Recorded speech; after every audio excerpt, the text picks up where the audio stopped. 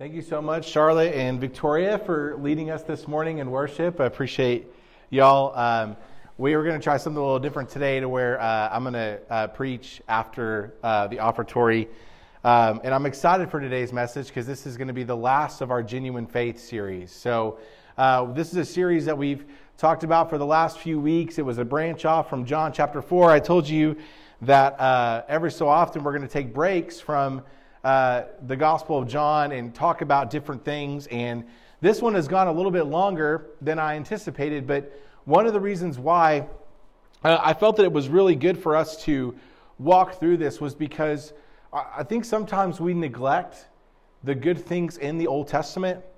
I think sometimes we focus so much on the New Testament that we don't glean from what we can learn and apply from the Old Testament. I mean, the Old Testament takes up the majority of our Bibles and is full of wisdom and incredible stories of God and His faithfulness and His love for us. And so we've gone through different lives of different individuals that have lived genuine, faithful lives. But we could go on and on for this for weeks or maybe even months. But I felt this morning that I want to end this with two different individuals. And these individuals are Joshua and Rahab. And I feel like it's hard to talk about one without talking about the other. And so this morning, we're going to conclude this series with Rahab and Joshua. We're going to focus a bit more on Rahab than Joshua because although her story is rather short in the story of Scripture and in Joshua, the impact that she has is significant, not only in what happens in Joshua, but even in the lineage of Christ. And so we're going to look at their lives this morning, and we're going to conclude this series with their lives. But just know, these aren't the only individuals that have ever lived genuine faithfulness in their lives. There have been others both before and after them, but the lessons we can glean from their lives is amazing and wonderful. And my hope this morning is that we would learn to be faithful in our lives as these individuals were faithful in theirs. And then next week, we'll be back in the Gospel of John. And speaking of next week, one of the things I'm going to ask y'all to do is the last few weeks we've had you guys fill out these papers for improvements for FBC Greenland. And some of you guys have turned those in, and I so greatly appreciate that. Our leadership appreciates that. However, we're getting to a point where we really need to get those in so we can begin to pray through and discern what are some of the improvements we want to make to our facilities as finances allow for us to. So here's what I'm going to do. I'm going to put a little bit of a deadline on this so you guys will know when you need to turn this in by. So I would love these forms to be in by the first week of December. So the first Sunday in December, I would love to take on the rest of those forms so that we can pray through and figure out what are the commonalities and things that we see need to be improved at the church. And so if you don't have one of those forms, they're in the back. There's also some in the front. You could take 2 or 3 and fill it out as much as you want. That's great with me. You're not going to hurt my feelings or anybody else's. We genuinely want to get an honest assessment of what you feel like as a church body needs to be improved about our facilities. And then we'll take those, we'll pray through those, and we'll discern a list of priority of what needs to be handled first. I know that's kind of strange to talk about that in the preaching portion of our service, but I think it's incredibly important for us to be good stewards of the things that God has blessed us with. And as finances allow, I think there's a lot of incredible things that we can do to our facilities to utilize these things to further God's kingdom here in Greenland, Arkansas. So going and shifting to Hebrews chapter 11, turn your Bibles to Hebrews 11. We're going to be in verses 30 and 31 this morning, and this is going to be what I'll call like our summary passage for everything we're going to talk about this morning. We're going to mainly be in the book of Joshua, but Hebrews 11, 30 through 31 give us a good framework as to what we're talking about and why. And so Hebrews 11, 30 through 31 say this: By faith, the walls of Jericho fell down after they had been encircled for 7 days. By faith, Rahab the prostitute did not perish with those who were disobedient, because she had given a friendly welcome to the spies. Will you pray with me as we look at this further? Dear gracious Heavenly Father, we thank you for today.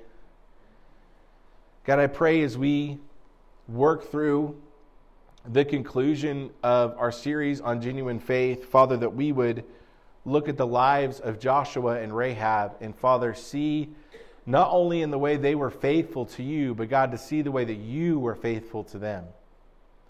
Father, I pray that we would glean from their lives and take on the lessons of their living, and Father, seek to apply those in our own. God, that we would see the trust they had in you.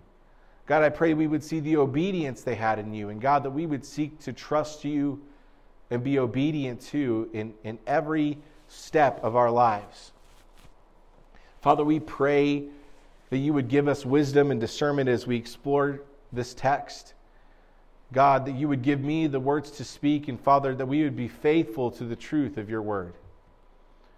And Father, we thank you for today, and we thank you for the fulfillment of your promises. In your Son's holy and precious name we pray. Amen. So, if you've ever read Hebrews 11, this is considered the Hall of Faith. And we've looked at this very briefly when we looked at Joseph's life. And then we also looked at a passage similar to this in James chapter 2. So James 2 and Hebrews 11 give us these examples of people who lived their lives faithfully. James 2 focuses more on those who lived authentically with their lives, a living faith, a faith that was shown by their action and works. And it's interesting that James used Abraham and Isaac and Rahab as the examples of a faith that works and a faith that is shown in action. But Hebrews 11 gives us this hall of faith of individuals from the Old Testament that display genuine faith in their lives. And in telling these stories, the author of Hebrews, normally what he does is when he writes these things out, he'll say what they did in the conclusion of their faithfulness. Now, it's interesting to note, though, that with this one, it's a little bit flip-flopped. It almost appears as these events should be flipped. See, first, Rahab welcomed the spies in peace, and then Jericho fell. So Rahab showed faithfulness even before Jericho fell. However, when we look at the story as a whole, which we're going to do this morning, the order of these things makes sense. Because Rahab let the spies in, Jericho fell, and then Rahab was spared because of her faithfulness and her obedience. And her faithfulness to God as someone who was not an Israelite was remarkable.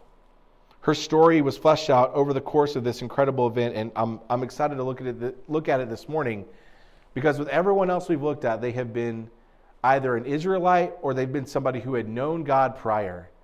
But with Rahab was a Canaanite. Rahab had no knowledge of God outside the things she heard. She didn't see and experience all these incredible wonders and miracles that God had performed. She had only heard, yet she believed. Does she remind you of somebody? The woman at the well. When I think of the woman at the well, I think of Rahab and the way that they revered God in just hearing what he has done and what he will do. And so when we look at Rahab's story, I feel like it's hard to talk about her story but not talk about Joshua too. Joshua also exhibited an immense amount of genuine faith in his life as he sought to lead the Israelites after Moses into the promised land. I mean, think about a very big pair of shoes to fill, Moses' shoes. I mean, that has got to be incredibly difficult to take on that feat. But Joshua didn't do it alone, and God equipped him to do the work. Joshua utilizes this absolutely absurd battle tactic as he works to take over Jericho. If you're familiar with the story, they go around Jericho 6 times and then yell a 7th, and then the walls fall. It is absolutely strange the way that God uses these things to make these walls fall, but it's only something that God himself can do. But let's walk through their story and see what we can learn.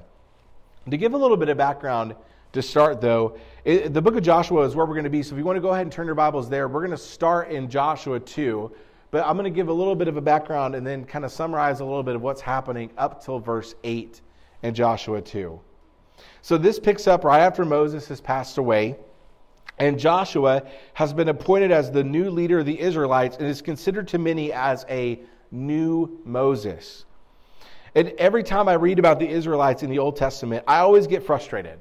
So we're not going to get super in depth of what happened in the years of wandering that the Israelites had in Moses. But here's what you need to know. The Israelites complained a lot. They were not very grateful for what was going on. In fact, because of their disobedience, because of this ungrateful heart, God had kept them where they were for such a long time that a whole new generation would raise up to take on the promised land. And part of it is when I look at the way that Joshua led the Israelites into the promised land and what they had to do and the kind of obedience they had to have and trust in the Lord to take over this land, part of me feels like God was intentional with that, because the kind of people that complained and grumbled and worshiped false idols and witnessed all these amazing things, but yet were still disobedient to God, I don't know if that group of people would have truly been able to be as obedient as this new generation was.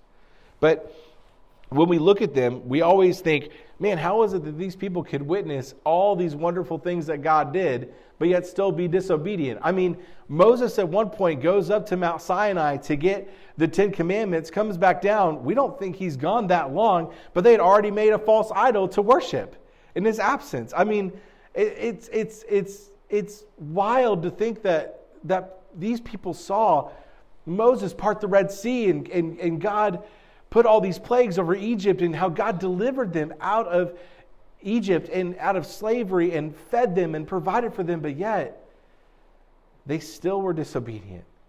They still fell into sin, and they still struggled to trust God. And when we read these books, it's for us, at least for me, I read that and go, man, how could they have missed the mark? How could they have been that disobedient and that ungrateful and that unthankful towards God and what he has done? But here's the reality. Church, we do the same thing. We act and do the same things the Israelites do. We'll talk about Joshua in a minute, but it's important for us to understand that because of Rahab's story. Is that we complain, we grumble, we whine, we lack gratitude. And yet we may have not seen anyone part the Red Sea. We may have not seen plagues, but God has done incredible things in our lives and the lives of others. And we are a witness to what God is doing around us.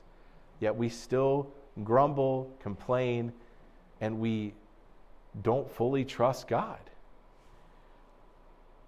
We witness all the incredible works of God in our own lives, but yet we constantly seek other things than seek God.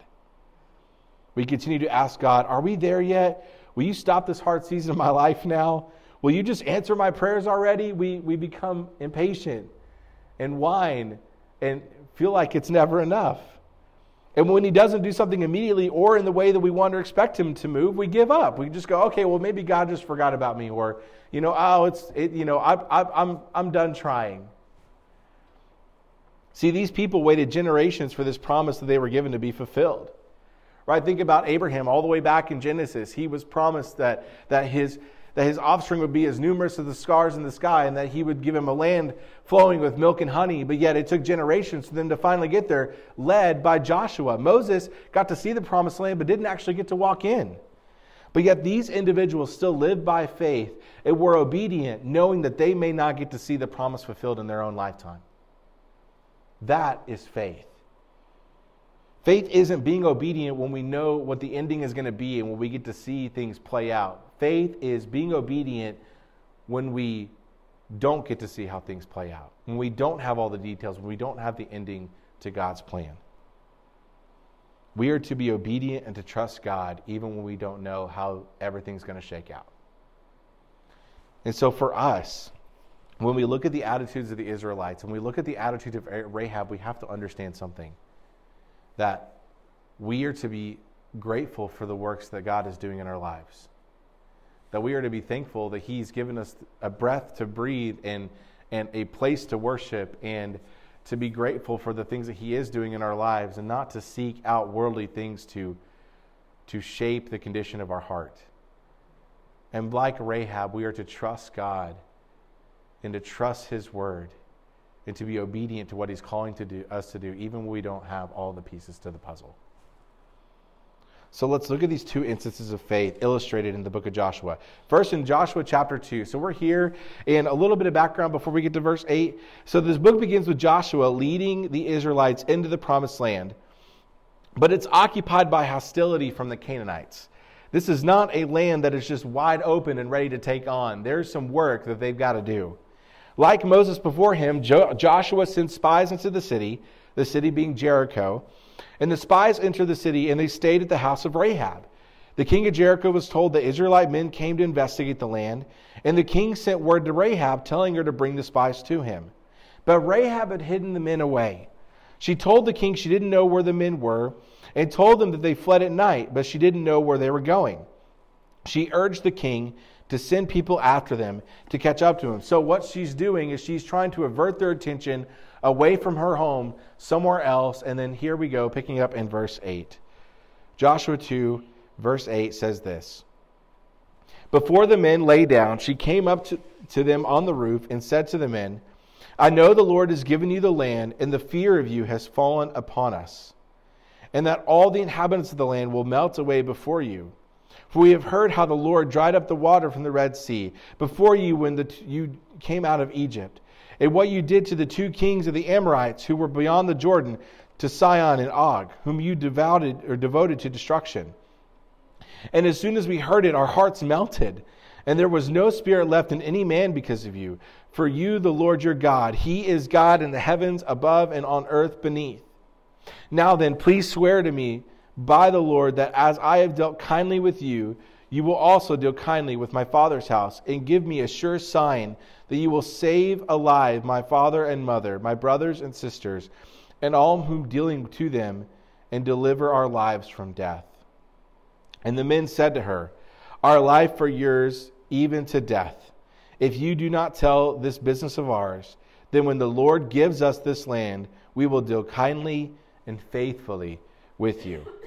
Now let's pause right here for a moment. Let's look at verse 8 for a second, kind of going back to this sentiment. Rahab heard of all that God had done through the Israelites as well as others around her. She talks about how their hearts are melting. They know that God has this land for the Israelites, and He is preparing to take it from them. And people in the land are fearful of that. They don't know what's coming, but they know that the God of the Israelites, this God who parted the Red Sea, who fed them in this very hostile environment, who raised up His people from slavery, is going to deliver them this promised land. And so by faith she hid these men away, as she put her life on the line to protect them, believing in the stories that she had heard. She knew God would take the city just as He had done all these other things before. And again, we have to remember, this was someone who wasn't an Israelite. This was someone who did not witness firsthand the things God did in Egypt and beyond. This was someone who had everything to lose by keeping these men safe. Yet, she had faith that God would deliver the city to the Israelites and that she would be spared. I also love the faith of the spies too. If you notice their verbiage and the words they use. I love when they say, when the Lord gives us the land, not if the Lord gives us this land. Like, they know that this is just the first of many places that God is going to overtake for them and deliver to them. They knew and they had faith that God would give them the land that was promised to them. So now in verse 15, let's read on. Then she let them down by a rope through the window, for her house was built unto the city wall, and she lived in the wall. And she said to them, Go into the hills, or the pursuers will encounter you, and hide there 3 days until the pursuers have returned. Then afterward you may go your way. The men said to her, We will be guiltless with respect to this oath of yours that you have made us swear. Behold, when we come into the land, you shall tie the scarlet cord in the window through which you let us down. And you shall gather into your house your father, your mother, your brothers, and all your father's household. Then if anyone goes out of the doors of your house into the street, his blood shall be on his own head, and we shall be guiltless. But if a hand is laid on anyone who is with you in the house, his blood shall be on our head. But if you tell this business of ours, then we shall be guiltless with respect to your oath, and you have made us swear. As she said, according to your words, so be it. Then she sent them away, and they departed, and she tied the scarlet cord to the window. They departed and went into the hills, and remained there 3 days until the pursuers returned. The pursuers searched all along the way, and they found nothing. Then the 2 men returned. They came down to the hills and passed over and came to Joshua, the son of Nun. And they told him all that had happened to them.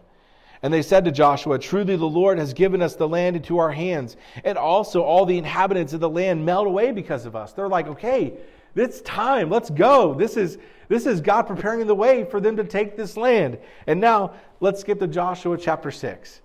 Joshua chapter 6 is where we pick up the story where Joshua and the Israelites have arrived to Jericho and they're getting ready to take it. Now, there is a lot of stuff that happens in between. In fact, if you think that the only time that God parted a sea was in Exodus, you'd be wrong. He actually did it again in this first part of Joshua when they were taking the Ark of the Covenant over the Jordan. So, starting in verse 1 in chapter 6, we'll continue this story. Now Jericho was shut up inside and outside because of the people of Israel. None went out and none came in, so they were getting ready for a battle. And the Lord said to Joshua, see, I have given you Jericho into your hand, with its king and mighty men of valor.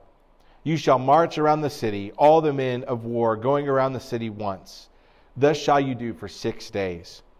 7 priests shall bear 7 trumpets of ram's horns before the ark. On the 7th day you shall march around the city 7 times, and the priests shall blow the trumpets. When they make a long blast with the ram's horn, and when you hear the sound of the trumpet, all the people shall shout with a great shout, and the wall of the city will fall flat, and the people shall go up, everyone straight before him. Now, this looks like one of the worst battle plans ever.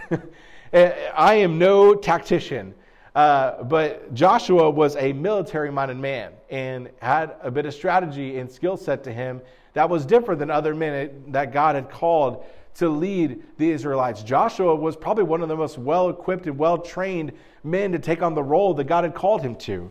But here's this military-minded man going to this fortified city. It's protected. They're ready to withstand anything the Israelites had to throw at them. But then God tells them to do something that seems, well, a little strange. I'll call it strange. He tells them to walk around the city once a day for 6 days. Then on the 7th day to play music and yell. Now, again, I'm no battle tactician and I'm no strategist.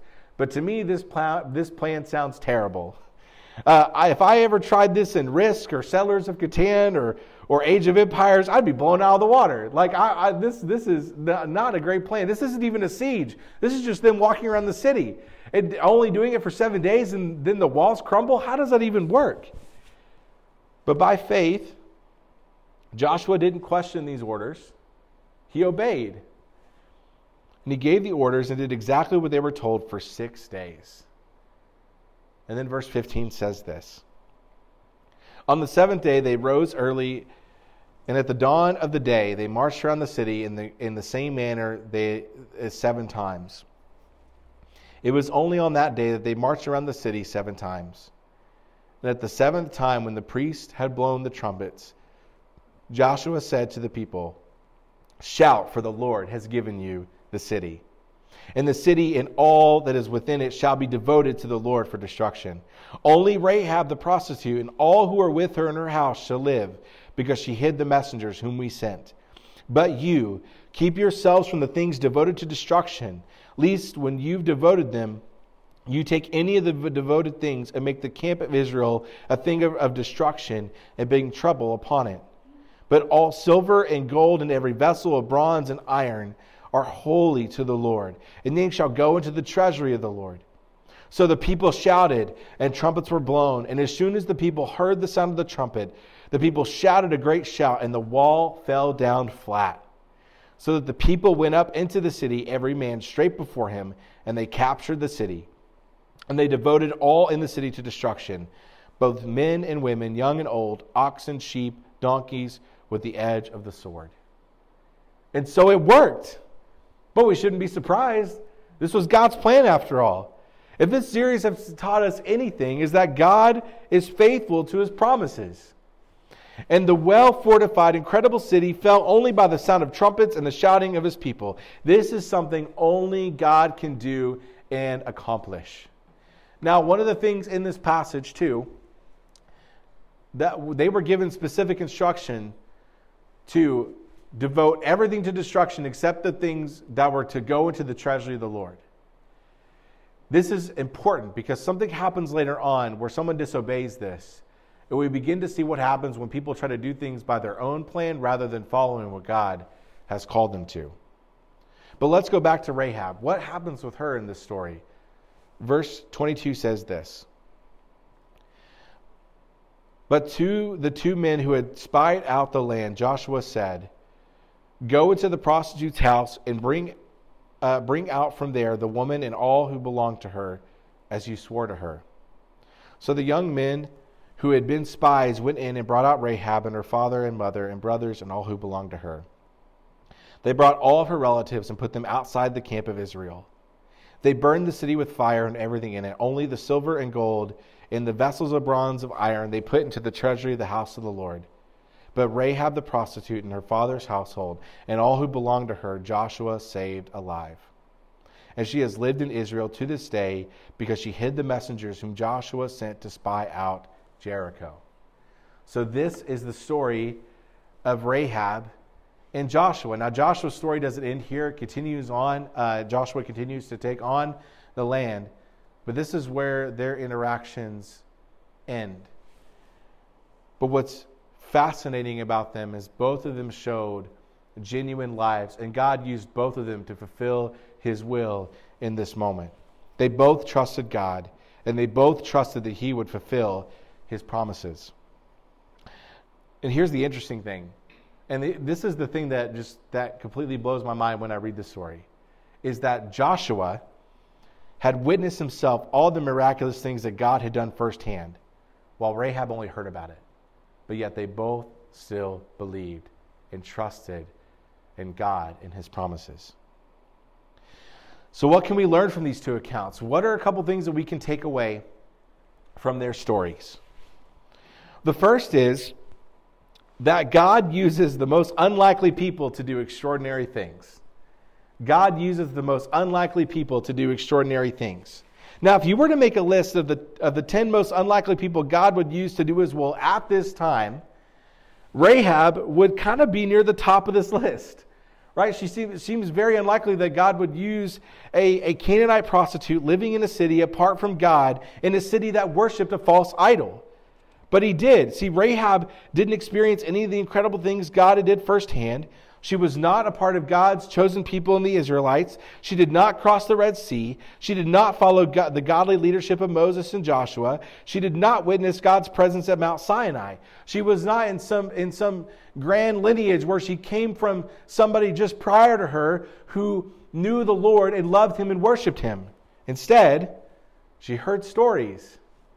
She heard stories of God bringing his people out of Egypt. She heard of all the wondrous works of God and what he did through his people. She heard of God's promise and knew that this land belonged to them and trusted him. Now, if you think for a second that God can't use you because of your past or where you live or where you're from, you're wrong. God can use any one of us, and it's not by our own ability that we do anything, but it's God that uses us and equips us to do his work. Rahab was faithful to God and showed her faith through her actions. See, I made a comment earlier that Joshua seemed pretty equipped to do the job that he was assigned to do. When I think about all the people in the Old Testament that have led the Israelites or have done different things, Joshua, out of everyone that I can think of, is one of the only ones who actually seemed like he did the training beforehand to eventually get the job. Now, granted, he still couldn't do it on his own.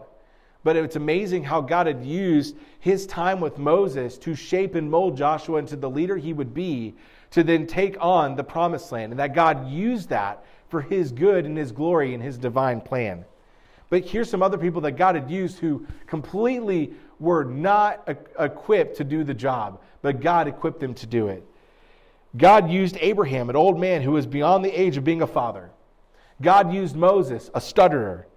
God used Jonah, a man who ran from God. When I say ran, he got on a boat and tried to get as far away from God as possible in the place that he was supposed to go and tell people to repent and believe.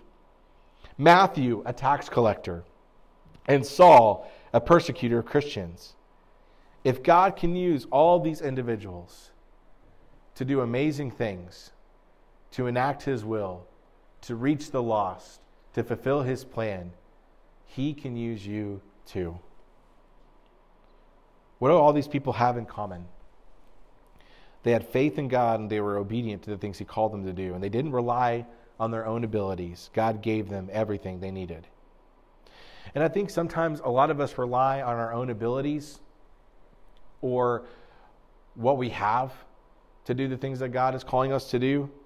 We think that we aren't smart enough, popular enough, skilled enough, or so on to do what God is asking us to do.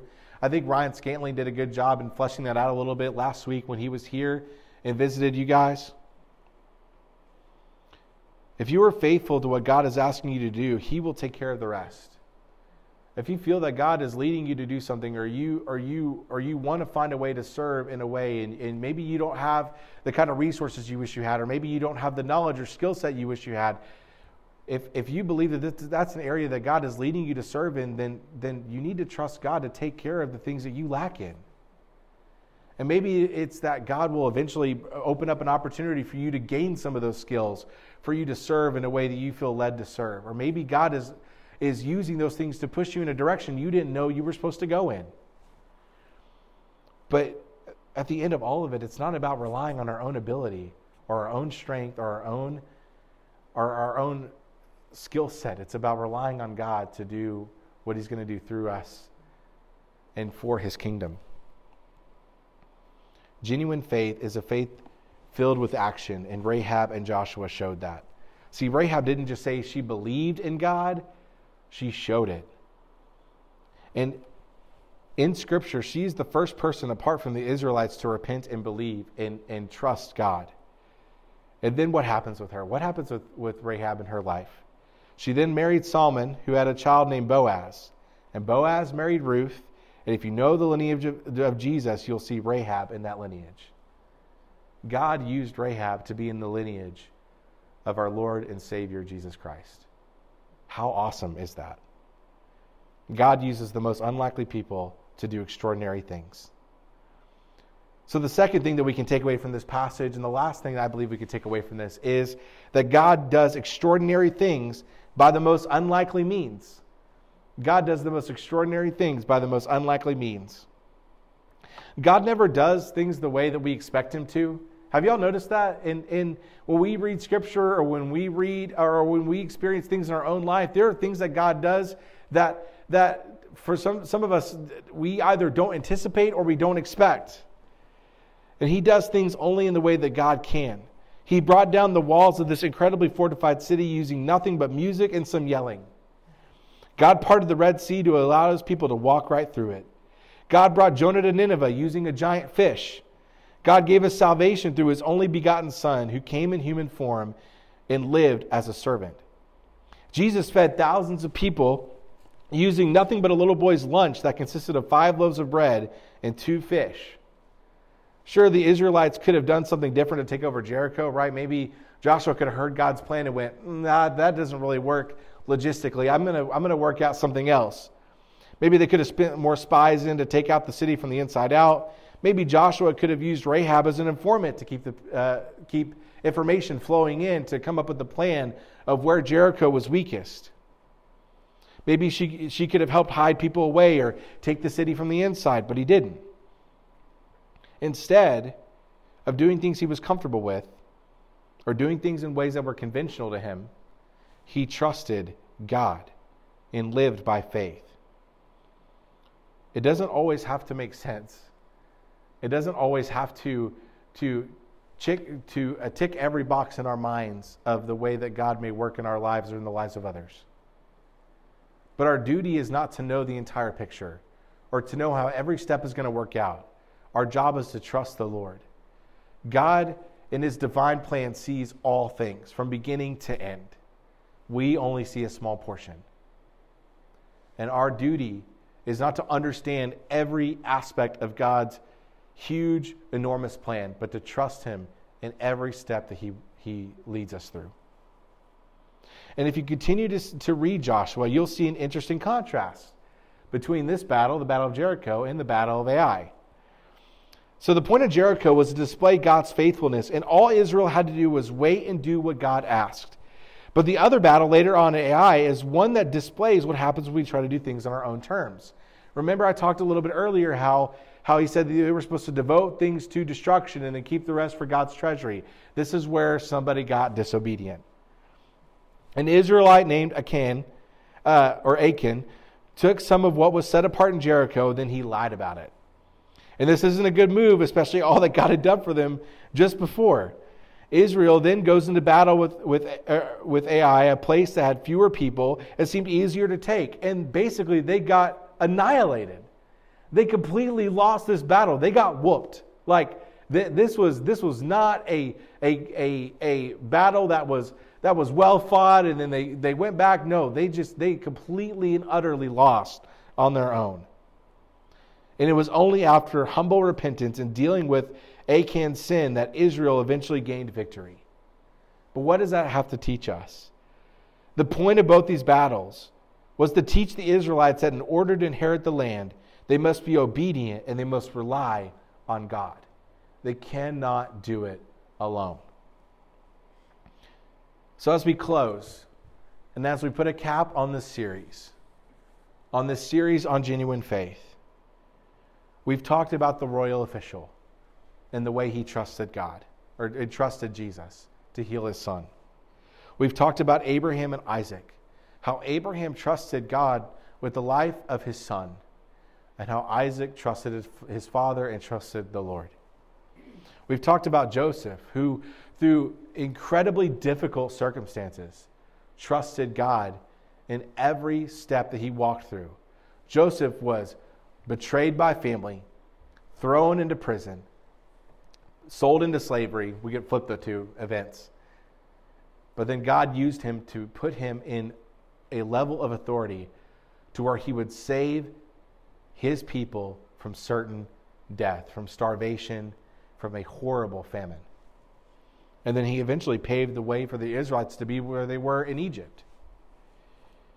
And then we look at Joshua and Rahab. Joshua, who trusted God in overtaking the promised land, who trusted God in every step that he was called to take over this land. And Rahab, who had heard the stories of God and trusted that he would keep her safe and trusted that the land would be overtaken and that it belonged to God.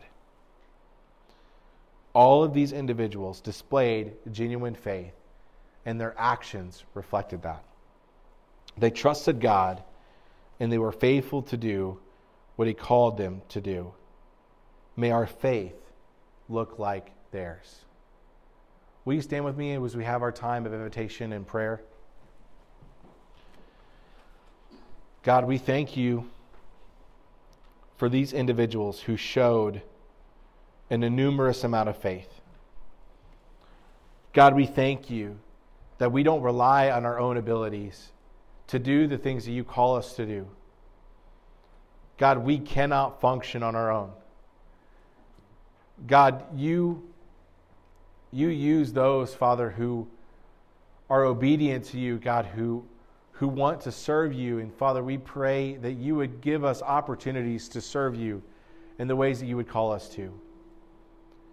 And God, I pray that our lives would be genuine, that our faith would be real. God, that we wouldn't just say that we know you and love you, but God, that it would be shown in our actions, in the way we live, in the way we interact with others. God, in our character, in our demeanor, in our hearts. God, that people would see and believe in you. Father, as they see that our faith is genuine in you, God, that we would be good witnesses to you. God, help us to submit to you. Father, help us to trust you in the big and small things. And God, I pray during this time of invitation, Father, if anyone needs prayer or they have questions, God, or they want to know what it means to have genuine faith in their own lives, God, I pray that they would feel welcome to come up and talk with me. But God, if not now, then Father, they would have a conversation with myself or someone else in leadership later on, or whoever invited them to church. And God, that your gospel would be made known to them. And Father, they would be reminded that they don't have to walk through this life alone. So Father, we thank you for today. We thank you for all that you do. It's your Son's holy and precious name we pray. Amen.